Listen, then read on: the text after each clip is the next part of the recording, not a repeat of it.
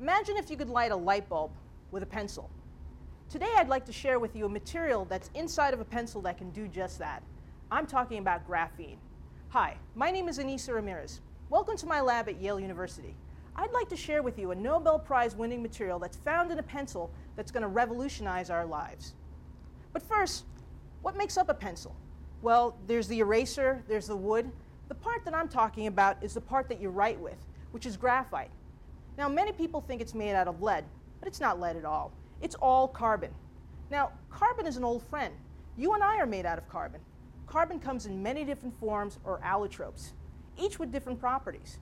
There's diamond, which is one of the hardest materials that we know, and there's graphite, which is one of the softest. Both are made out of carbon. The difference is the way that carbon atoms bond in each one of these materials. In diamond, carbon atoms bond like this.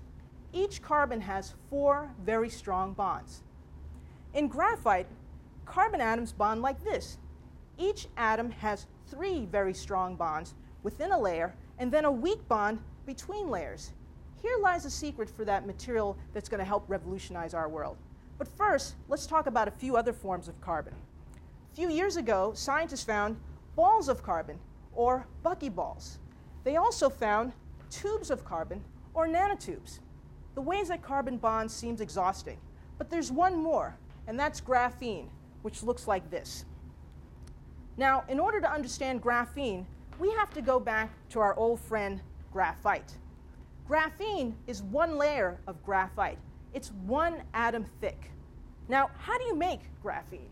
What we can do is we can break this bond here, and we do that in pencils all the time. When we write with a pencil, we break this very weak bond and leave layers of carbon. Well, the Nobel laureates that found graphene did just that, only they got a piece of graphite and they applied a piece of tape to it. And they did this numerous times until they got to a very thin piece of eventually graphene. And then they tested the electrical properties of the graphene, and they found that electricity passes through the graphene really fast, much faster than regular graphite. It's the one layer of atoms that allow electrons to move through this material super fast. Super fast electrons mean super fast computers. Let's look at carbon in action. Here I have a circuit where we're able to light up a light by using graphite, just from a regular mechanical pencil. Let's try this together. Wow, that's pretty neat. Let's try something else. Let's just draw a line with the pencil and see if we can get the light bulb to light too. Let's try it again. That's pretty cool. And scientists think that graphene is pretty cool too. Because electricity moves through it so quickly, we'll be able to make computers with it that are very fast. Computers will be 100 times faster.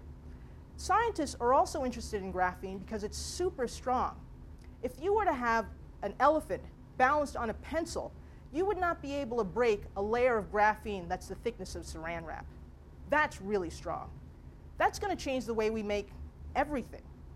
So you see, the material that's at the tip of a pencil is about to revolutionize our lives. We're at a tipping point. Our old friend carbon has a few new tricks up its sleeve and will change our lives in ways that we can't even predict. I'm Ainissa Ramirez. Thank you for joining me in my lab at Yale University, and I hope that you'll join us for another material marvel.